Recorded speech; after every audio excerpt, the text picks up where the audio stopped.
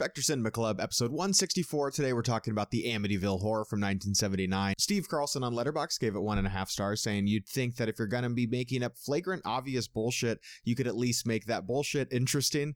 Could this be the single most indifferent work in the horror canon?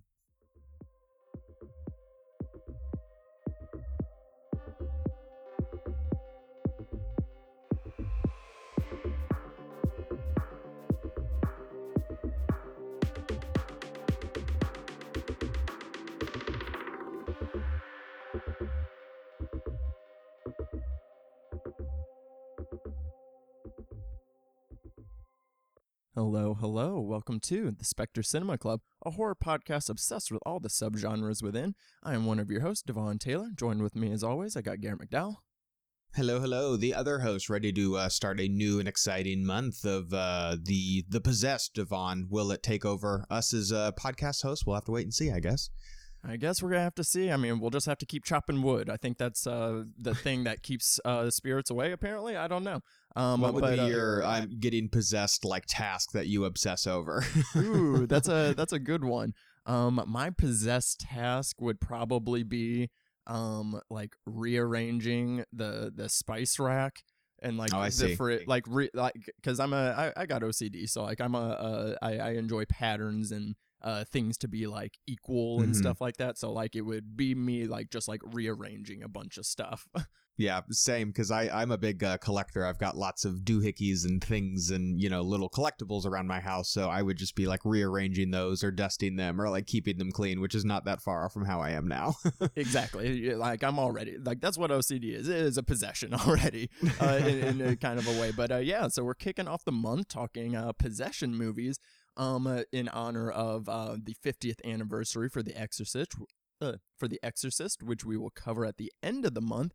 I think this is a fascinating subgenre, at least for me, for many reasons. One, I kind of like the format of the typical possession movie. Like we have so many possession movies, so many of them like kind of hit this like specific formula, which I don't hate though, because like even though I'm not a religious person, I find religious imagery fascinating and explorations of faith fascinating. And I like a lot of like kind of the hallmarks of possession movies, such as like, the exorcism at the end of the movie, the possessed person, kind of going crazy and like kind of having a lot of possession movies. The possessed person kind of has like dual performances. I find that fascinating as well, which we'll kind of get into some other films. But how do you feel about possession movies in general?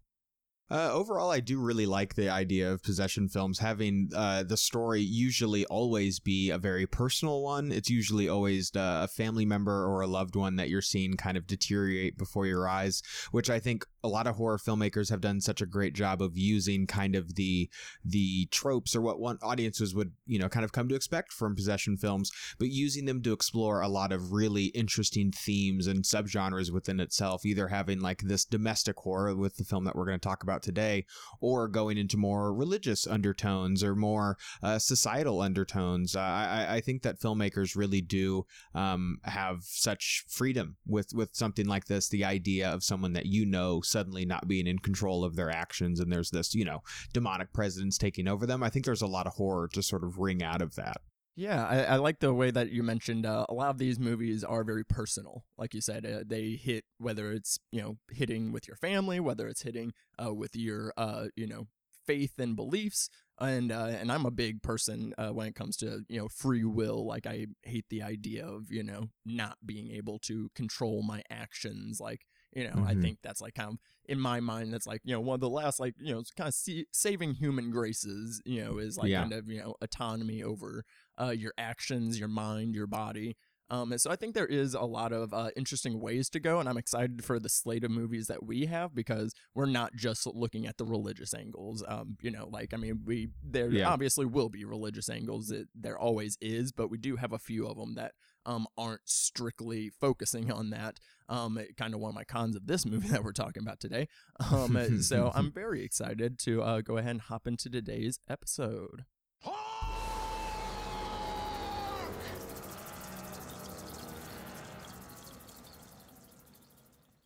The Amityville Horror released July 27th, 1979. This was directed by Stuart Rosenberg, written by Sandor Stern, which was based on the book The Amityville Horror by Jay Anson, which has been met with lots of controversy over the years.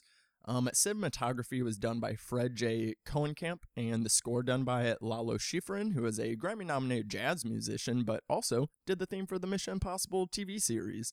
Which is pretty cool, which got inducted into the Rock and Roll Hall of Fame. I didn't know that. So that's pretty fascinating. This was edited by Robert Brown Jr. I did not realize this was such a box office success. $86.6 million on a $4.7 million budget, and back in '79, like that's pretty damn good movies and a really good percentage return as well. Yeah, not only was this really financially successful, but, audience-wise, people really seemed to enjoy it. It wasn't as successful as far as the critics are concerned, unfortunately, but it did manage to earn itself an Oscar nomination for the score of this film, which, if you think about it, is kind of crazy, because you just never see stuff like that anymore, where horror films, the idea of a horror film getting nominated for a score is just kind of foreign nowadays. It's funny to see. Which is wild, because I think horror has some of the best scores. Like, I think... Yeah, horror for scores sure. are like infinitely better than a lot of other like kind of regular scores. So like, yeah, it is kind of interesting that horror movies don't get scores. Like they get acting stuff, they get production design stuff, and like technical stuff sometimes. But yeah, you rarely kind of see the score kind of come through. And this on Rotten Tomatoes has a 31% on 45 reviews. Again, we kind of know how these things work with the low reviews of older movies. What do you think the Letterboxd average rating is? I don't think the Letterboxd rating is very high for this. I think that this is a movie that certainly wears its era, meaning that for a lot of folks, it's going to be pretty fucking boring. So I think it's going to be pretty low down there. I would assume maybe a 2.9, 2.8.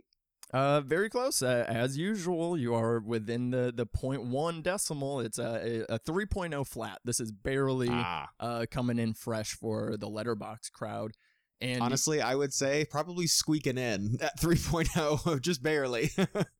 Yeah, and this franchise is so fascinating. It has a very long, storied, interesting history filled with many controversies that would take an entire month of a podcast. Hell, it would take an entire year of a podcast, because there are 44 different variations of Amityville movies, only 6 in the original Amityville series, but then after that, people just started making them because Amityville is a actual place, so you can use the name, but as long as it wasn't based off the events, people are allowed to. So like, especially in the early 2000s with direct to DVD, a lot of people just started making Amityville movies because it has that name recognition to it. If you want to hear more information on that, go to Bloody Disgusting. A friend of the show, Joe Lipsett, has spent the past year covering every single one in written format. Yeah, like I was like, you are a... What a chore. What a chore. You are a strong soul, my man. So yeah, if you want to get more, kind of background information, go check out those articles, because there's way too much for us to kind of get into here. But this was your choice, and it's kind of funny because it sounds like we're both kind of low on it. So why did you pick it? I think sometimes it is necessary on this podcast to cover some of the big heavy hitters. I don't think that necessarily it's always, hey, here's a look at movies that we all universally love. I think especially with movies like the Amityville Horror, if you're talking about possession movies, you almost owe it, to ourselves as, horror film historians and aficionados to cover something like this and weigh in on it. So I think for me, I'm certainly more positive on it than I think a lot of people are. I certainly appreciate the significance of the film really being a movie that was such a trendsetter, not of course being the only one, but in that group of films that would later go on to inspire so many haunted house possession movies to come. I really like a lot of the performances in the film. I think the score of the movie is fantastic, and I do think there are actually effective sequences in this movie. It's just overall cohesively, it doesn't really work together for me. I'm not near as kind of negative on the movie as I'm seeing a lot of people being, but honestly, it's one of those films that any criticism that somebody has of this movie, I'm like, you're right, it is pretty boring. You're right, there's not much to it. Like, I totally, don't have a love or an affinity for this film, but it's more of an appreciation for it, which I think sometimes is necessary. No, and you're right. Yeah, we do need to pay our respects, whether it be for something that is, seminal in high regard, or in, like the way that you mentioned, like this is kind of a baseline film for, haunted house possession movies, which I'm sure will kind of bring up some more of these like hallmarks throughout the month, maybe in our movie math as well. But yeah, because I never seen this one. I've seen the 2005 version so many times. I used to watch it so much whenever I was younger. I wonder why. I wonder. You wonder why? Is it Ryan Reynolds' abs? It's a good chunk of it. Yeah, that is a good portion of it. Not that we don't have a hot cast in this one though, too. Yeah. But yeah. So this was my first time actually watching this one. I really haven't watched any of the other Amityville properties either. And yeah, this movie is kind of whack. I think it started off really good. Like the first 30 minutes are pretty damn solid, and there's some interesting imagery. I think the two main performances by Brolin and Kidder are very solid.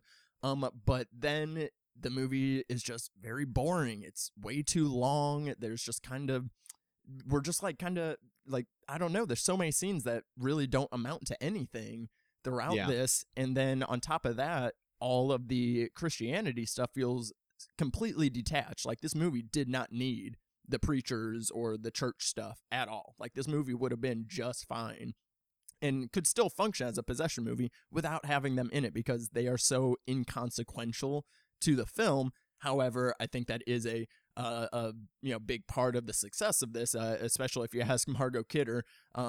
She was pretty much saying, she was like, this movie, she pretty much said, this movie sucks. I was doing the one for them, one for me. This was definitely for them. And she said, it was the crazy Christians who made it a hit.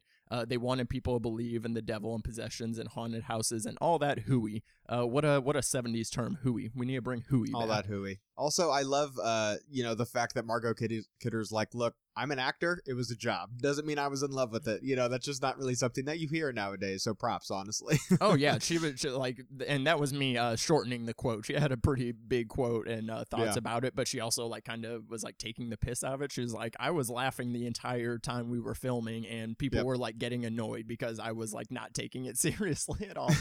Love Margot Kidder for so many reasons. And I will get the bulk of my remake thoughts out here, as we'll probably mention some more of it later. But this would have been an interesting remake comparison episode, because I think the remake is scarier. It's more interesting. The whole cast is involved, and it's 30 minutes shorter. It's kind of an improvement in every single way, honestly. And I know people aren't huge on that movie, but I think it's pretty underrated.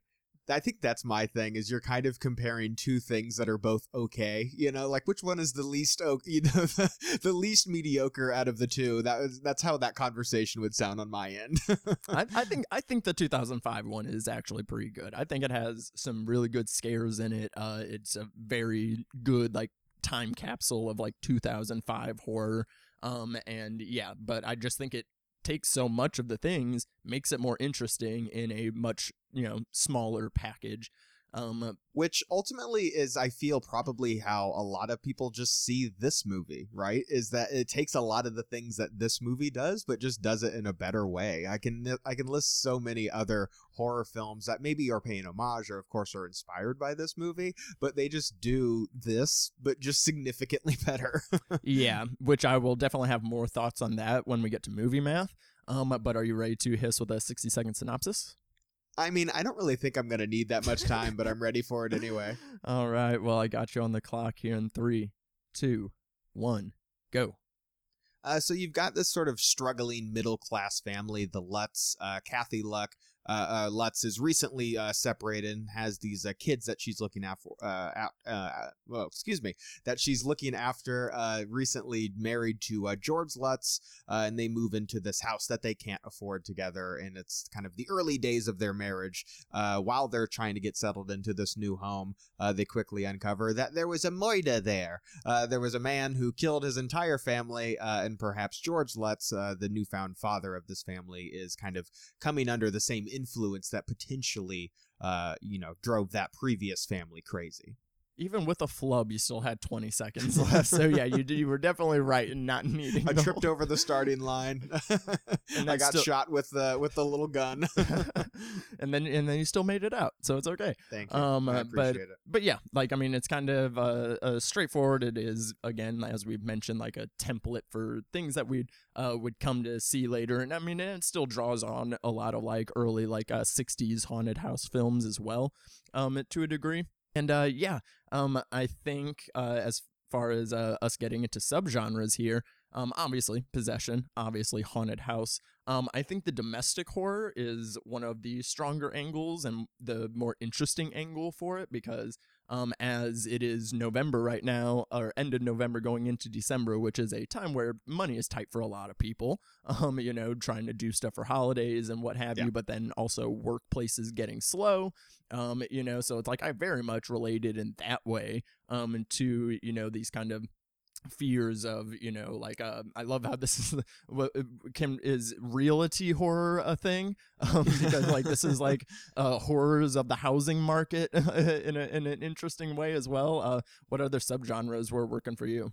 I think the domestic horror is certainly the most compelling, in the film. I think as I've gotten older, and certainly a lot of people in my generation have gotten older, the idea of owning a house becomes more and more far-fetched. That, seeing the struggling middle-class family trying to move into this house, which is enormous, I might add, maybe get a little smaller, guys.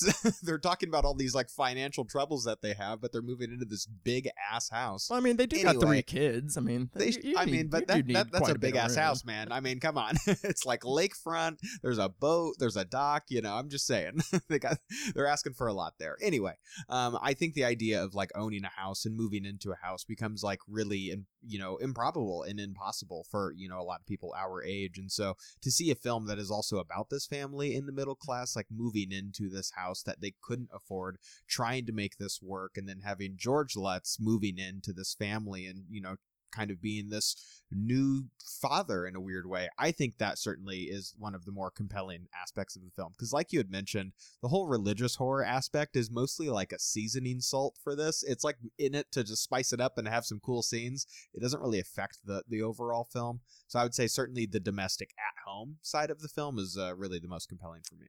Yeah, the religious horror is pretty light, honestly, and and it's never, yes, it is the house was built where a former Satanist built a house, and then that's why it kind of has this chain of events of the people that move in, but the horror is never from the Lutz's struggle with faith.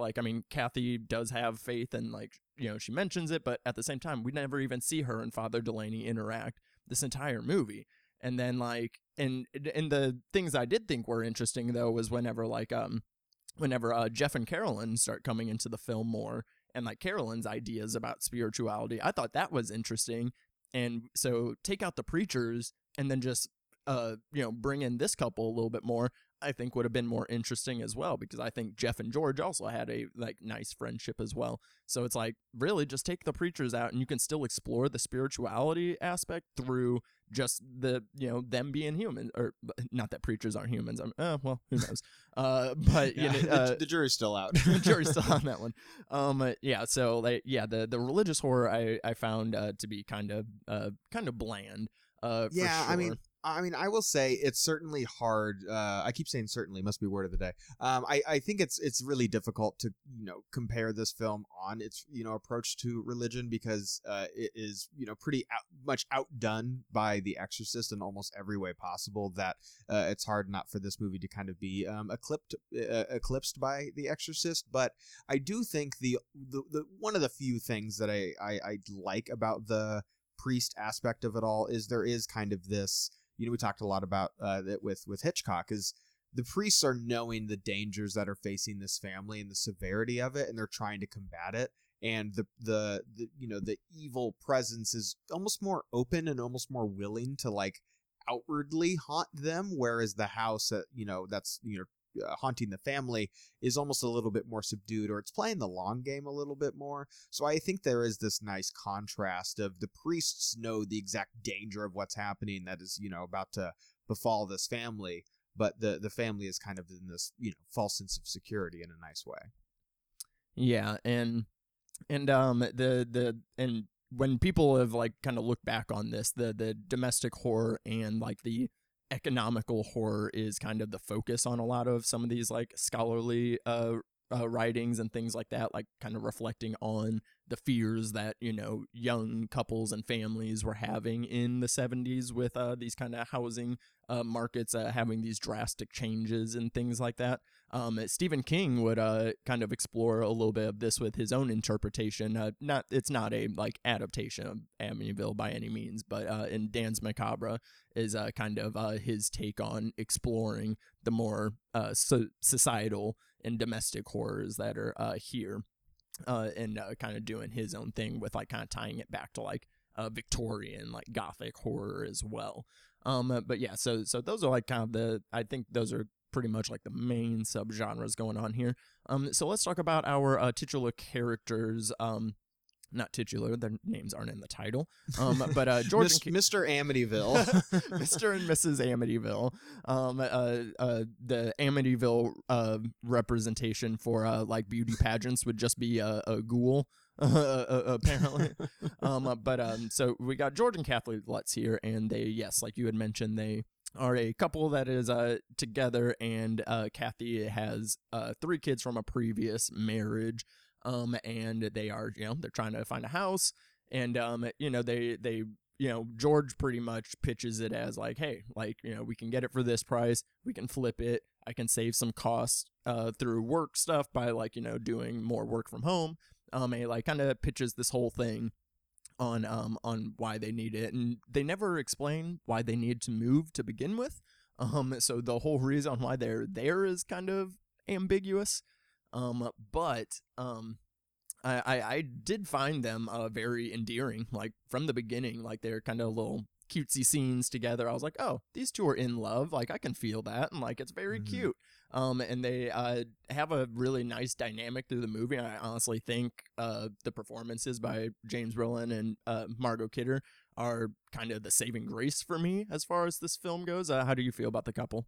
I totally agree, and I think a lot of films around this era are, almost as equal parts drama as they are horror, and I think that that's really fitting for the possession genre, especially when it's more of a domestic side of thing. It's really key that you need to like these characters. It's key that you need to relate to them in a way and see, a lot of young people, I think, can relate to these characters and kind of the fear that happens when you move in, recently with in a new relationship. So yeah, I think that the two of them certainly have really nice chemistry, and it's fun to see James Brolin kind of go to this crazed journey that he goes on at the end of the film. He's just got these beaten red eyes, and he's just chasing his family with an axe.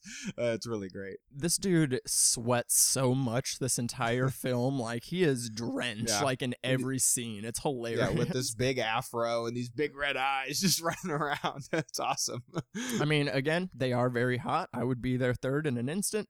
But one thing that does differ from this versus the remake, because if we were talking the remake, I would have included stepdaddy horror into the subgenres, which isn't as in play here. Like there's a few times where like he's like kind of mentioning like, oh, your kids, and like things like that. But the 2005 version actually highlights that in a very interesting way, like kind of the horrors of because they actually involve the kids. The kids are such a non-factor in this movie. I don't even think the boys have like more than 3 lines apiece. Like the little girl has, her creepy moments, obviously, with talking to Jody the ghost and things like that. But like the boys, I never even got their names. They don't say anything. They just like kind of walk around and fall downstairs. But like in the remake, like the kids are focused on so much more, and a lot of the horrors come from their POV of George being the stepdad, not being their actual father. And with George and Kathy's like interactions concerning the kids is highlighted so much more in that one versus this one. It does kind of only it sprinkles in a little bit, but really the domestic horror is mainly between George and Kathy themselves. Yeah, it really is more laser focused on their relationship as opposed to something like this, or even, The Shining, which is exactly that child perspective that you were talking about. I really do like that this kind of has that more focus on the couple and their struggles in moving into this new home and the financial struggles, and him kind of having this odd relationship with or lack thereof of a relationship with the kids. I do think it really would have helped the movie to offer that POV a bit more and how they view their quote unquote new dad, kind of losing his mind. But again, it's something that I think The Shining really nailed. And then also something like Toby Hooper's Poltergeist being about this kid who's taken away, them being the target of this, demonic possession. Of course, the sequel's more focused on the dad, but I wonder if there is something to that of making the movie more heightened or the stakes being higher because it's about children and children are involved. Whereas here, they're kind of just like off doing their own thing throughout a lot of the movie. Yeah, and I mean, and you still do get that horror between them because there is still like kind of this lingering of like you're in a fresh relationship and like and it's not really hinted at if they are moved in together beforehand this or if this is them moving in together for the first time, which I think it's the latter, but they're not really clear about it. But if it is the latter, it does kind of play into that idea of like when you're in a relationship, and they always say like, you should really live with someone before you marry them because like you truly don't get to know somebody until you're living with them. So there is like this kind of paranoia that Kathy starts to have throughout the film of being like, do I really know George? And like even when she is going through the microfiche, which I do love a microfiche scene always. And she like sees the pictures of Ronald, and people keep saying that they look alike. And then, I mean, it almost would have been an interesting thing if he actually just was Ronald. And she did kind of think it for an instant, like because she saw the picture of DeFeo, and then she was like, "Oh my gosh, George!" But and I don't know if they used Brolin as those pictures. 'Cause, I mean, it looks just like him. I think it might have been an interesting thing if that ended up being the case, but it still works in the way of like her questioning, this person that she's in love with, like how much does she actually know about him? Yeah, I think I really do prefer the latter as well, the idea of moving into this relationship. And you're right, having that you have an idea of who this person is, but once you live with that person, the kind of what are the true colors that you begin to see kind of unfold. I think personally, it's certainly hitting a bit more, closer to home. I just recently moved in with my partner, and I, having never lived with somebody before, I think that not to say that they've become like a a raging lunatic that's going to kill me with an axe, but anything is possible. But more the idea of, kind of getting to know somebody closer, whether, it's for good or for ill, like in this movie's case. So I think, a lot of that just kind of, had a bit more personal resonance this time. It really is a movie that is dealing with a lot of interesting ideas. It just doesn't execute it in a very interesting way. It's just kind of circling a lot of interesting stuff, this more drama-led, family-led relationship about money and moving in with somebody and, becoming a new father and all of that, and religion. It's just not executed in a compelling way at all. Yeah, I don't know. You might want to check the background of your guys' new place. I mean, there's two of you. There's you guys. You guys have the 3 cats, 3 kids. I don't know. Who knows?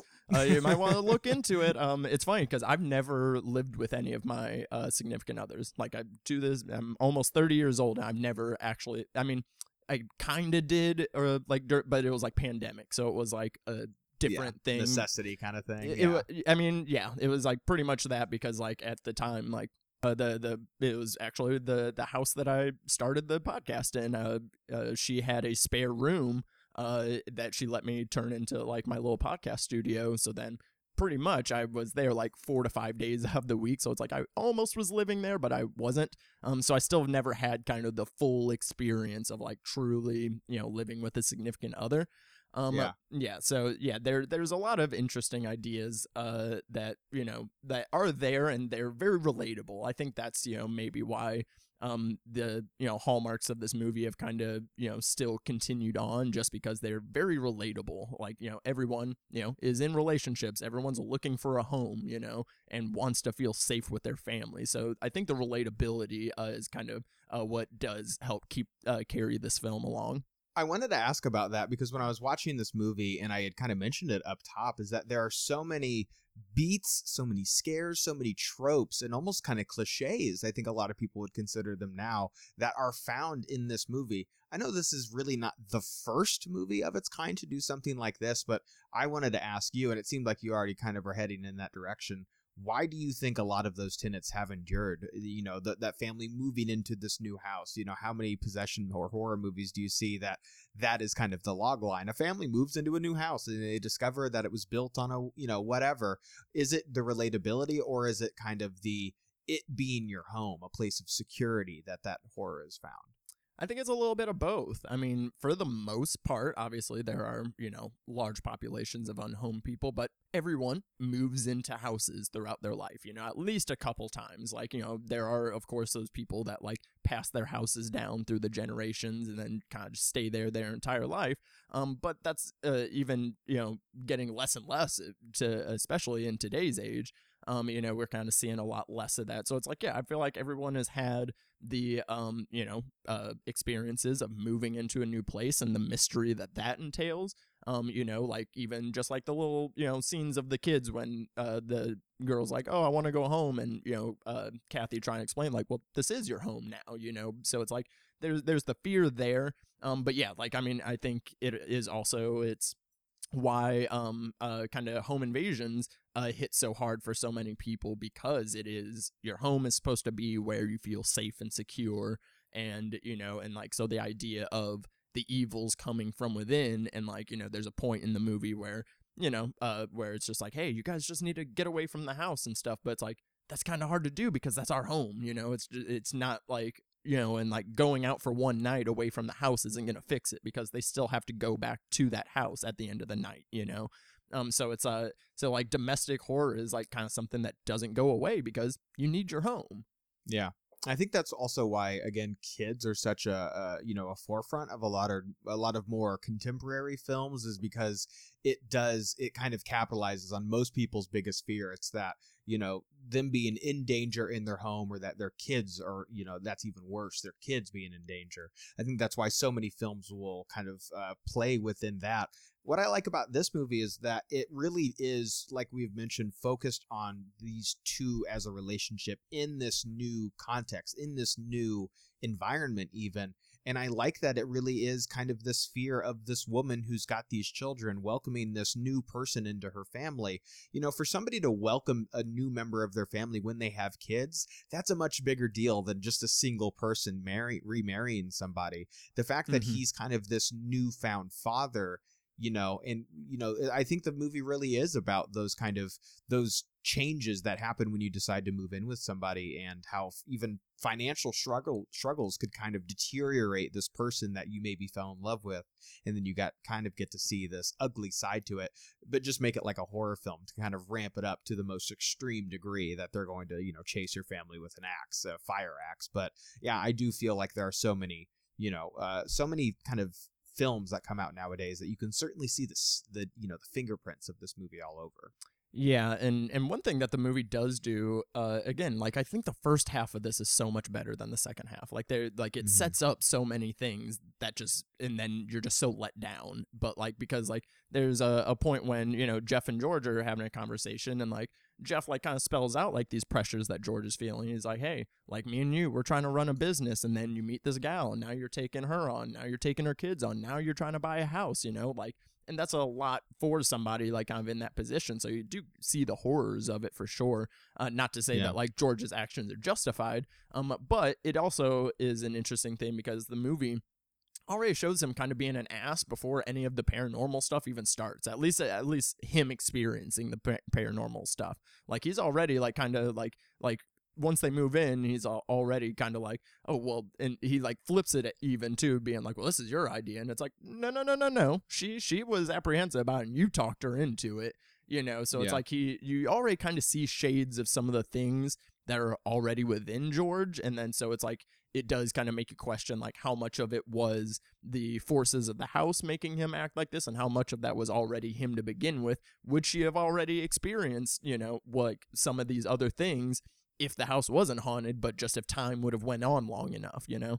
Well, it's just kind of exactly what I was, talking about is this idea of, moving in with somebody and then, breaking up with them after a relationship, and you go back and you see, oh, well, him doing that earlier in our relationship would eventually become this. You can kind of pick out those things or those details of who a person is. But, the longer and longer you're with them, those snags begin to, tear and more open and kind of reveal themselves a bit more.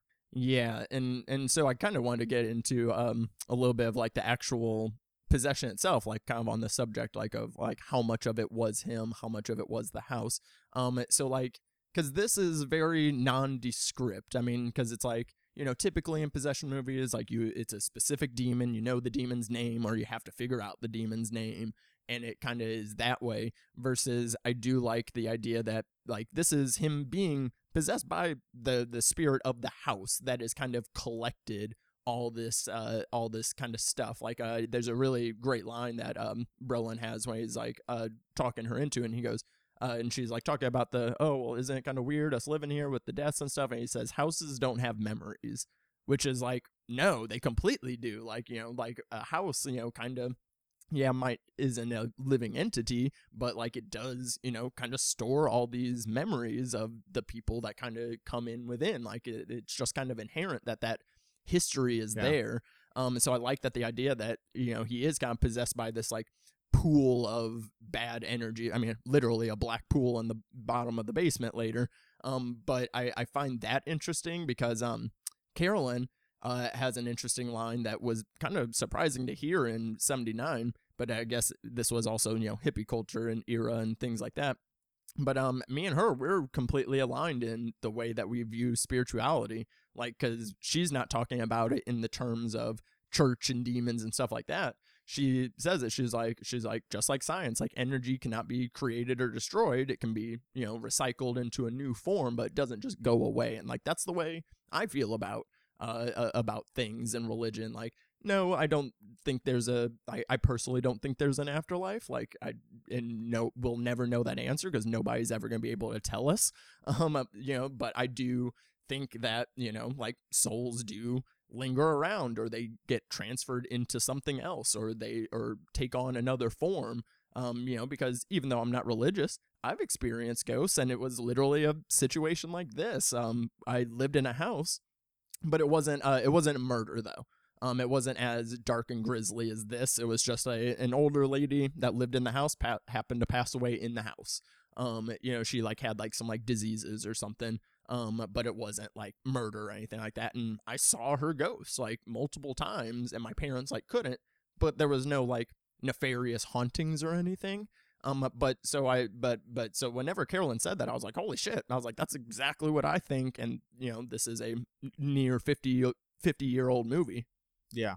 I think too that it also another trope that I'm also seeing pop up a lot is the husband's reaction to the wife having these encounters, because George is constantly dismissing what she's saying or these things that she saw. The church is doing that too, which is something that you see all the time in movies, is that the kid is talking to somebody and they go, oh, there's no monster in the closet. And I love that scene where the kid is hears the noise outside the window, and the mom goes over and she's like, it's fine, look, and then sees the glowing red eyes looking at her. That's such a staple of the genre.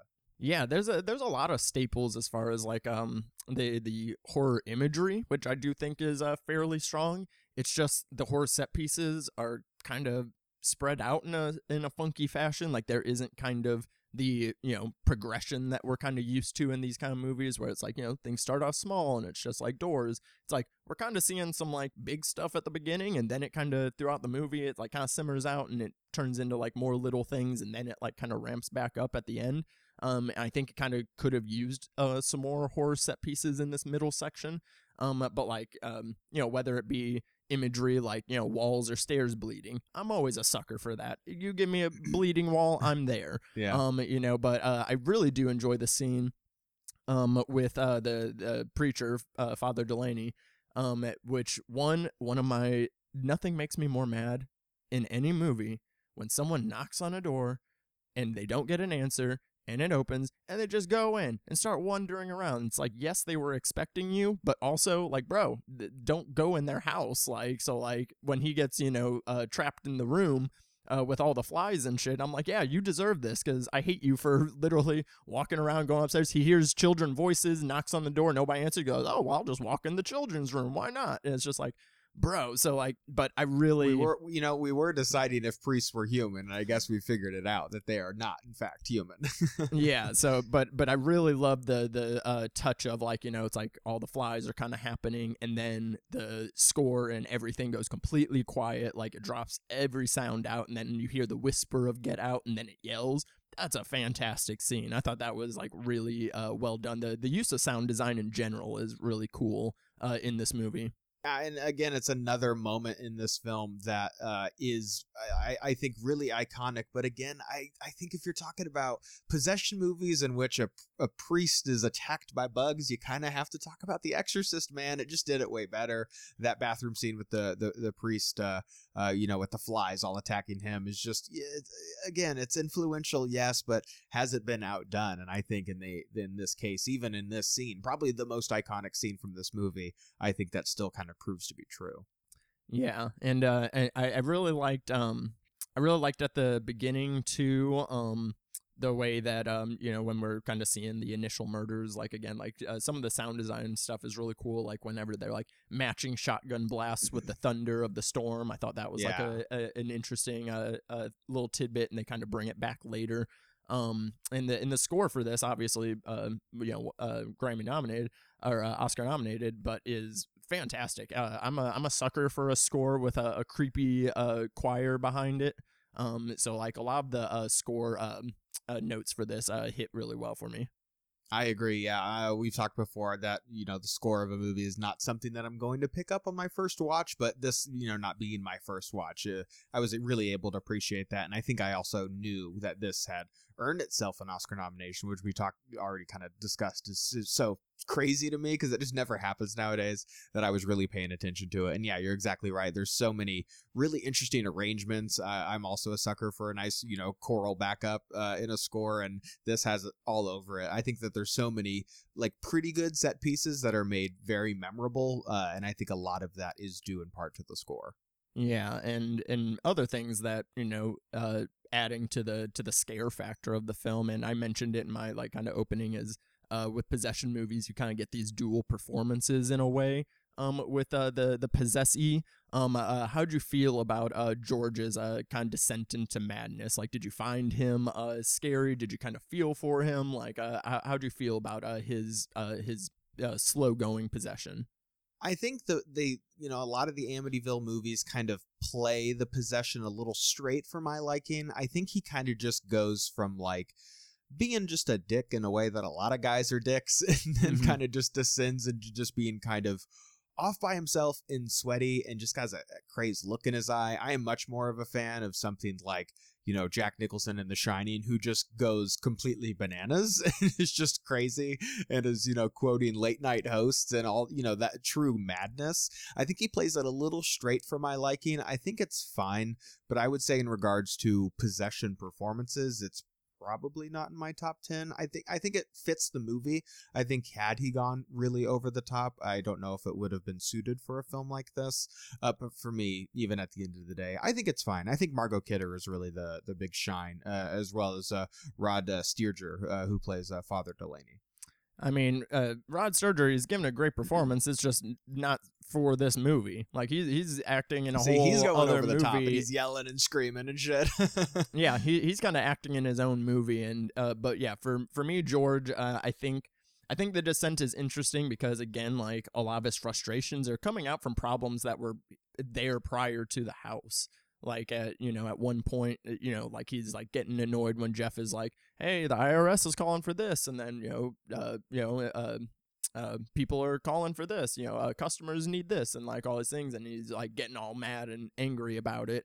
But it's just like, yeah, this is already a problem that he was gonna have otherwise. So like the possession is just kind of letting all these like under boiling things kind of come out, and which is almost kind of a good thing, because like, hey, you don't want to let this stuff kind of boil and then you explode. So it's like the possession of the house is almost like, hey, deal with your problems, asshole.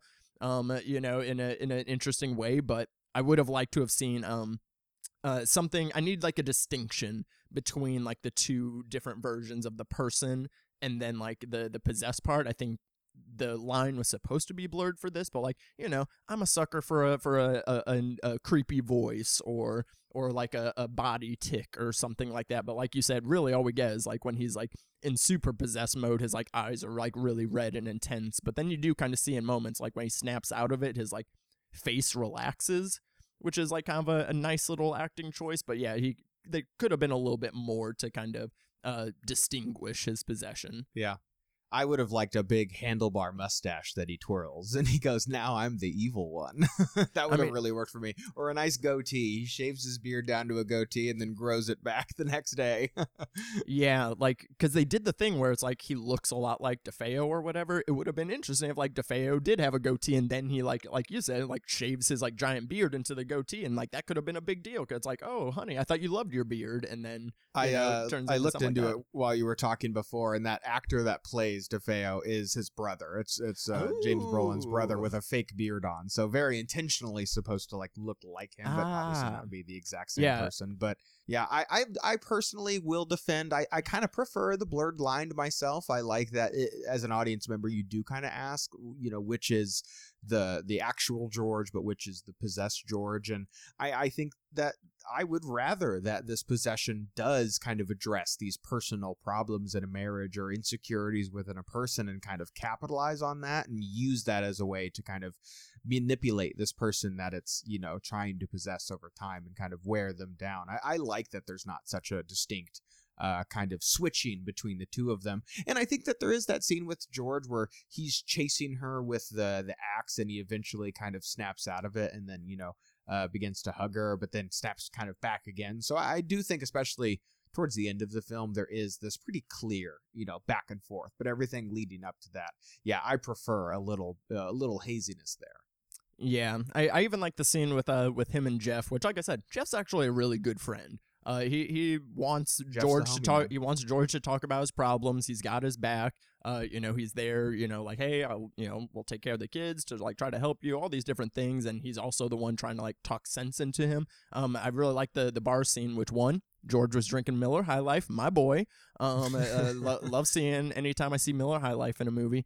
Champagne of beers, man. But like I love the moment where George is kind of, and again, like at this point he's at the bar, so like this isn't possessed George, but he has a moment where it's like he's possessed, where he's like, he gets all super angry and he punches Jeff in the face, and Jeff, being a homie, is like, okay, now can we talk? I was like, Jeff is a good guy. I like him, but he like had like a possessed moment in the bar, but he wasn't possessed. So again, it's like, so the blurred line part does work for that, at least. You mentioned Margot Kidder, and I think her performance is good. I think she's just not there doing enough, like, because the movie is so focused on George. Like, we're watching George chop wood, we're watching him ride his motorcycle, we're watching George do a lot of shit, and Kathy, is kind of the reactionary one, and like, kind of in that. So what stood out to you about her performance? I don't know. Maybe I'm just a sucker for Margot Kidder, lest we forget that, of course, that. Yeah, I mean, I know that a lot of people, rightfully so, give her the love for her performance as Lois Lane in a lot of the old Superman movies, but also she's a bona fide scream queen, lest we forget she's in this as well as Black Christmas. So I just think it's a real pleasure to see her. I think she's got this great sort of attitude towards her, and I think here it really does shine, and she is also seeing her kind of deteriorate in a different way and just getting shorter and a little bit more kind of manic throughout the film. I really appreciate. But yeah, I think that she's just maybe a bit more magnetic, but I might just be biased. I mean, yeah, of course, who doesn't? There was a Twitter prompt going around that was like, what's the best performance by a cigarette in a movie? And I mean, Margot Kidder in Black Christmas gives a great cigarette smoking performance. Honestly, it's an extension of her body in that film. But yeah, I think she was supposed to be the anchor because she's the one that is religious, and like she's the one that is in Father Delaney's parish and all these things. So but we never really kind of see her having these lapses of faith. But this film kind of isn't about that. What I did find interesting about the religious stuff, even though it is kind of distinctly separate, the one time that it does connect is when she really needs Father Delaney in a certain moment, and he can't be bothered because he's going through his own shit. So it was like kind of an interesting, like, well, of course the church wants to get involved when you don't want them to, but then when you actually need them, they can't actually help you, which I found interesting. And then with Delaney kind of having these squabbles with his own fellow preachers, I thought that kind of scene was interesting because he's religious but comes from a psychotherapy background as well, which the other preachers are like down on because he's not pure religion and stuff. There was one point where one preacher says, "Who the hell do you think you are?" And I'm like, well, that's kind of hilarious hearing a preacher saying "who the hell." I thought that was funny, but then there's kind of like a thing of the church only acknowledging the good because he's trying to say this thing that he experienced and all this stuff, and they're just like, "We don't believe you. You sound hysterical." And it's like, if you are, true to following the religion that you're following, you have to acknowledge the good and the evil. You can't just be like, nope, it's only good. I mean, yeah, demons exist, but they don't bother us, So I found that kind of interesting in those interactions. Like I was saying, and we can kind of use it to wrap into some final thoughts here, is that I just think that this movie is a collection of a lot of really interesting ideas, and I do think that it addresses a lot of pretty topical things that have certainly, I think, withstood the test of time about relationships and moving in with someone and kind of what that all looks like, and kind of the fear of letting this strange man into a woman's house that she has looking over these children. There's also some stuff about religion in class and marriage in general. I just think it's not really presented in the most compelling way possible. I think there are some structure issues here. Obviously, there's some pacing issues. I think that that's one of the biggest kind of downfalls of the movie for a lot of people. But I just kind of have to respect it a little bit for how much it does have kind of the ingredients of something really compelling that I just think a lot of other movies that have used those same ingredients but have presented it in a really fascinating way. So out of 5 pieces of chopped wood, I would give it probably I would say 2.5 to 3. I'm feeling generous today, so I'll say a 3 out of 5. I think that it's better than a lot of people give it credit for, which is weird to say because it is such a iconic, in its own weird way, an influential horror film. But I do think that I kind of need to defend this movie in a little bit. I think there's some good stuff there. Is it a great movie? Certainly not, but I don't think it's like kind of the unwatchable garbage that a lot of people claim it to be. Yeah, I mean, I love my food analogies, so I'll put it in the way that this setting the template for a lot of stuff is very important. I'm sure the first version of certain recipes aren't always the best ones, but they have the ingredients there that can be refined and tweaked for later, like Devon is saying this is that one awkward pancake. The first one that you pour, it never turns out quite right. The second one is what we're really interested in here. Yeah, pretty much again, so you got to start somewhere. You got to experiment with stuff. Recipes aren't just made out of thin air, like they do have to be workshopped a bit. So like there is so many things that, whether it be the imagery, whether it be themes, whether it be story structure, there is a lot of stuff that this movie is the template for. I mean, the third act for this movie was stolen by my movie for Movie Math, which we'll get into, but like they literally stole this entire third act, which unfortunately though the end is kind of an interesting thing because it's like, usually in a possession movies, it ends with like the exorcism and good vanquishes the evil, and like there's kind of a very definitive thing, and it's I'm hot and cold on it, that, it's just like they just leave and that's just the end of the movie.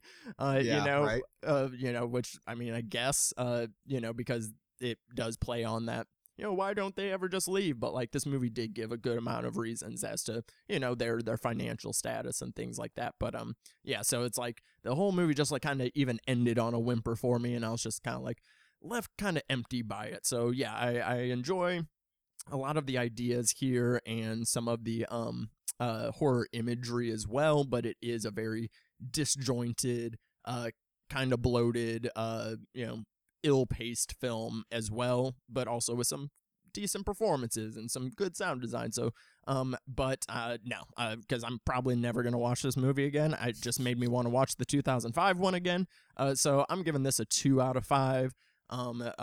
Yeah, I can't get it up to the positive points, for me. So yeah, 2 out of 5, logs of wood for this one for me.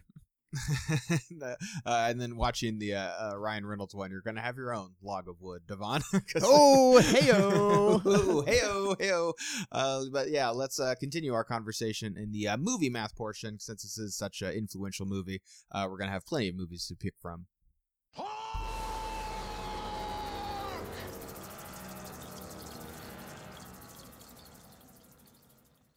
All right, here on Movie Math, we like to take some films that reminded us of the movie that we discussed today, being the Amityville Horror. We've already talked how influential this movie was of so many other films. So what did this movie remind you of, Devon? So I'm going to do a first here.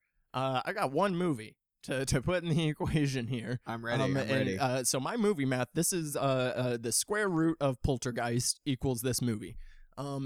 Spielberg and Hooper took so much from this movie and improved upon it. And especially, like I said, like this third act is like almost side by side, like, tree branches through the window, the storm, falling into a dark, pool of water, there's so many things, and so much of Poltergeist, it hinges on this domestic horror. But he does flip it, in Poltergeist, with it being this very wholesome, loving family, fearing for their safety and security that is kind of, being stripped away by this house, and like how much of a more just like kind of well-rounded it is. And that movie does it without the religious aspect to it. It's, it is a haunting, and they kind of go into, it was, the house is built on sacred land, which Poltergeist, the movie, was built on Native American land, and then the 2005 remake then took that from Poltergeist after Poltergeist stole pretty much 75% of this movie for Poltergeist. So like kind of a interesting snake eating its tail moment there. So all I got for this one is this is the square root of Poltergeist. I think that's really fair. I also had the square root here, but I picked The Conjuring. Because I think that too has a similar vibe to it, very like leafy, I think this would really fit into that November kind of time period here, moving into this new house and kind of struggling to keep this big family all together. And that also focuses on a parent too, rather than, the children. I have that plus Money Pit, the Tom Hanks movie about this family or this couple. It's a 1986 comedy about this couple who moves into this like fixer-upper house, and it just keeps falling apart. That's more of like a slapstick comedy, but I think you take the square root of The Conjuring, added to Money Pit. I think that's Amityville. So I think there's a little bit more to this movie, and what it's missing is a screwball comedy from 1986. I mean, when's the last time a podcast has mentioned the Money Pit? Who else is doing it like we are? Episode? Nobody. I haven't heard that title in years. If we were doing movie math for The Conjuring, it would be like Poltergeist times this movie. I think The Conjuring is like really the sweet spot in between these two, in between Poltergeist and this film. So I mean, The Conjuring almost made mine, but I just wasn't sure how to incorporate it in the equation, so I kept it simple this time around. Nice. Look at us. But yeah, so that's a nice kickoff. I don't think we've ever kicked off a month with a film that we have, as much criticisms for. Usually, well, at least we did it, in order this month. At least the first episode of this month is at least kind of like the ground level. this is the foundation. We're building upon it. So I support it. True that actually is good. Yeah, we can only go up from here. We're gonna go so high up in next episode. We're going to space as we talk Event Horizon. So very excited for that one. A very different haunted house possession movie for sure. But what are you working on right now, Garrett? Oh, not too much. Just been having a lot of fun recording some stuff over on our Patreon, and so make sure you guys are supporting that. That's been a total blast. But if you guys want to check out some other stuff, you can follow me on Letterboxd and TikTok, as well as Twitter at Garrett McDowell. I also have another podcast that is a Star Wars podcast. It's called Scum and Villainy, with new episodes every Thursday. Thank you for mentioning the upcoming Patreon. I meant to do that at the top of the episode. But yes, guys, at the end of this month, starting in January 2024, we will have a Patreon with lots of extra goodies for you guys. We'll have some bonus reviews for like the new releases that we don't get to do throughout the year. We have a new sideshow, which you guys, at the time of this recording, it just went up. Or actually, no, it's going up on Friday. Actually, no, fuck. I'm a liar again. It'll be up eventually. Let me take that back. If you guys didn't already check it out in the feed, we have a sideshow that will be going on the Patreon, Watching the Watch List, where me and Garrett go through our Letterboxd accounts and kind of give a monthly recap and choose movies off each other's watch list to enjoy. So we got that. We got the commentary for Blood Rage that you also got for free on this main feed. But come January, those things won't be free anymore. Only a couple dollars at the base level to start off the Patreon. So, that'll be coming here in a few weeks. Be on the lookout for that. And as usual, you can find me on all social medias at _DaddyDisco. You can hear me over on the Pod and Pendulum. We just kicked off a month of Christmas horror movies. And I'll be doing a couple of those. We did Better Watch Out, which is a film that I covered here on season 1 with the director, Chris Peckover himself. So if you want to go hear us talk about Better Watch Out on Pod and Pendulum, go check that out as well. But that'll go ahead and do it for this week's episode of the Spectre Cinema Club. New episodes drop every Tuesday. Subscribe to not miss a thing. You can follow us on social media at Spectre Cinema on Twitter, Instagram, and TikTok. And if you're listening on Spotify or Apple Podcasts, leave us 5 stars, a nice little review. We appreciate you. But until next time, guys, stay lifted.